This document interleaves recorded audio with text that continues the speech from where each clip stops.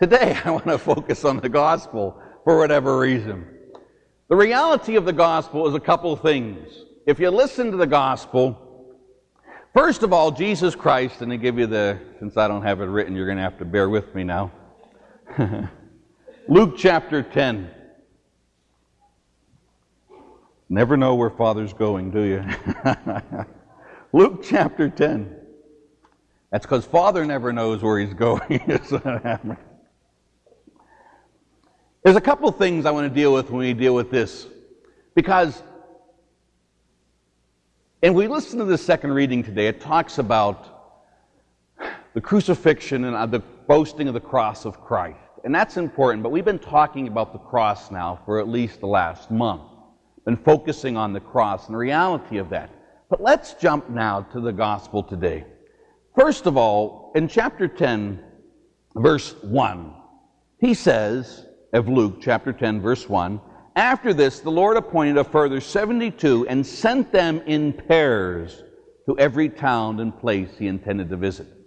Now, notice that here Jesus sends people out in pairs, that we can't do anything alone. You ever feel alone? Trust me. None of us are called to do this thing alone. I took a bunch of children this past week, to Cedar Point. 27 kids and one adult, me. And in the midst of that, a tornado came or a water spout, and it was something like you saw on television, huh? I mean, people were screaming, running over people, trying to get out of the park. It was not a very good thing. I felt very alone that day, huh? But, so interestingly enough, the gospel that morning, if this was Tuesday, if anyone goes to daily mass, and I would hope 80% of you do, the gospel that day was Jesus was in a boat and a storm suddenly came up. And everybody started to scream. And they said, Jesus, don't you care? So as soon as the storm came, I saw this big funnel coming towards us. I didn't say, Jesus, don't you care? I said, I heard you this morning, Lord, now I'm trusting in you. So in the midst of that, though I figured for a moment I was alone, I was not. He was right there. But the reality of the presence of Jesus in our life every day is very real. You'll receive him today. So Jesus is always with you. You're never alone. But, like anything in the church, he calls us to be a sacrament of that. Jesus forgives us, but it comes fullness through the priest who forgives you your sins in the name of Christ, and you have that sacramentalized. Well, the same thing must be when Jesus sends us out, he gives someone to us in our lives to make sacramentally present his presence. So that all of us are called to do this with one another or with others in our ministry to go out and proclaim the good news. Jesus calls us together as a community, the community of Bread of Life, to evangelize. There's two things we exist for in this parish. One is to praise God, and we do that. The second is to evangelize and to bring people to know the love of Jesus Christ. And so any way that we can come together, the reality is if Jesus sent them out 2 by 2, then we must do that. Do you ever pretend to be a lone ranger? If you do, that's a sin. Confess it, repent of it, and get with another. Get with another. You and I are not strong enough to conquer things in our lives by ourselves. You and I need another to do that with us. And a good way to do that is to get a spiritual director is a great way to do that. It doesn't have to be a spiritual director. It can be a mentor, someone who you have great faith in that they're strong in the Lord that can help you. Another way is one of the things that we're going to be doing here very soon is the small groups, where you come together and you grow in the love of Jesus Christ. That's important that we don't do this alone. I am a very weak human being, and I know that all of you know that, and you hate that, don't you? But the reality is that I can't do it myself. When I was last week or 2 weeks ago, I was with Emmaus, and I went to my spiritual director, and I says, "Oh, Pete, can I go to an order?" And he goes, "No, I will pray against you, and I love God more than you do, so I'll win." And I says, "Thank you, you pagan, you," so I couldn't go. But the need to go and do it with others, that we need to do that.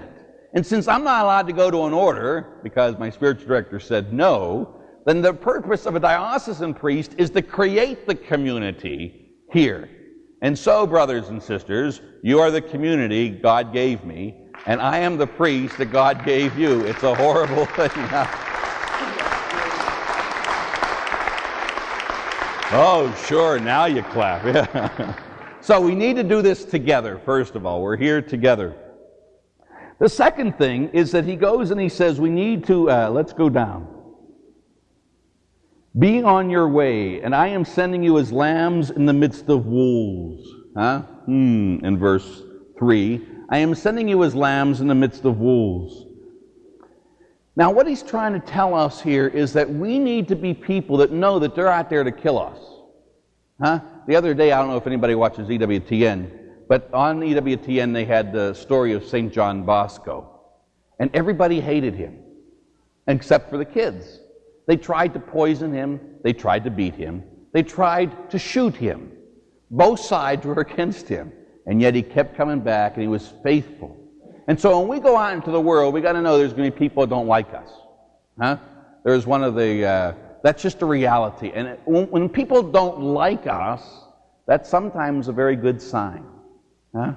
We're doing something right. We're saying things about what it is we need to say. We're evangelizing when people are doing wrong, especially in a world like today, and we say what you do is wrong, but we do it in love, then they mightn't like us.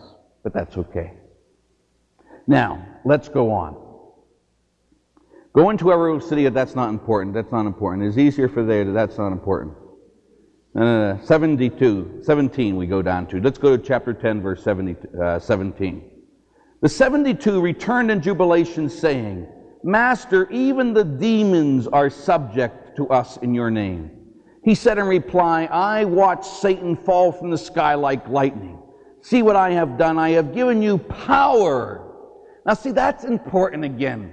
You know, sometimes we as followers of Jesus walk around victimized. We walk around like, I don't have any power. I can't do it. You can do it. You have been given power by Jesus Christ to deal with things in your life.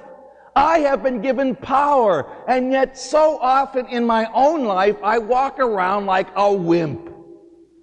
Like, oh, I can't do it. Well, that's just me. It isn't me. God gave me power to deal with things in my life. So what is it you in your life this day feel enslaved by? Do you feel like a slave sometimes? Yes, I do. There are things in my life that enslave me. But Jesus looks at you today and says, listen, I have given you power over the devil. I have given you power to tread on the demons. And that comes all the way back from where? In Genesis, you do realize that what he's doing here is he's giving us a new creation. Go back to Genesis. What we do in here in Genesis chapter 3, verse 15, the first thing of hope of salvation comes from the woman and the offspring of the woman, which here is not just Jesus Christ, but everybody who is in Jesus Christ. When it says here, I will put enmity between you and the woman, and between your offspring and hers. He will strike at your head. He will strike at your head while you strike at his heel. That we are going to crush the devil in our lives. That is the promise of Jesus Christ to you. That with Our Lady, with Christ Jesus, we are the offspring. We have power to defeat the devil in our life. And that needs to embrace that. Because we don't buy into that sometimes. I know I don't. And that the only way that that is going to happen is if I'm with a community of believers that support me. And all of us, knowing that we're weak but strong in Christ. That when I am weak, that when you are weak, we can go to one another and say, you got to pray for me here. You got to help me. Because I don't have it in myself. But when we come together, we have power in the name of Jesus Christ. So get that, underline that, make sure you know it. That's Jesus' promise to you, that I have given you power to tread on snakes and scorpions and all the forces of the enemy, and nothing shall ever injure you. That means spiritually. You and I have the power over that. You know, how often do you hear this? Not very. Going anywhere. Oh, here we go. We're weak human beings trying to plod along. Yes, we are weak human beings in ourselves. That should get us. We are weak in ourselves, but not in Jesus. Then he says, nevertheless, do not rejoice so much in the fact that the devils are subject to you, but that your names are inscribed in heaven. And that's the third point of today. Jesus calls us together to be a community of strength in Him. He gives us power to defeat Satan in our life, to defeat weakness in our life, to defeat the world. You know, we've already know the end of the Bible. We won, right? We won. Now, finally, he says your name has been written in heaven. Your name has been written in the book of life. That means in spite of our weakness, in spite of our sin, in spite of our selfishness, that Jesus Christ stands and He writes our name on His heart. He is the book of life. We are inscribed with Him forever. And if He constantly, you know, one of the images of Christ, especially in Hebrews, is about Jesus Christ as the intercessor, the intercessor. That right now at this moment, that, you know, we often just think about Jesus, we pray to Jesus, but very clearly in the Scriptures, He is the one who intercedes for us also. He is the one mediator, huh? So at this very moment, there is Jesus on His knees, if you will, before the Father, interceding for you. Right now, Jesus Christ is on His knees before the Father and saying, Father, I pray for my son. Father, give him strength.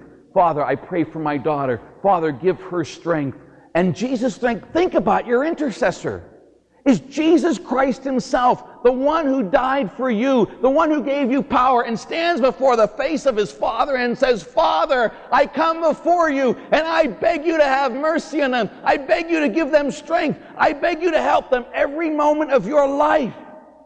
Jesus Christ stands before the Father, interceding and mediating for you and for me. What power there is in that. Just to know that I have been redeemed by what Jesus Christ has done, and that He is on my side. So often in our struggle with sin,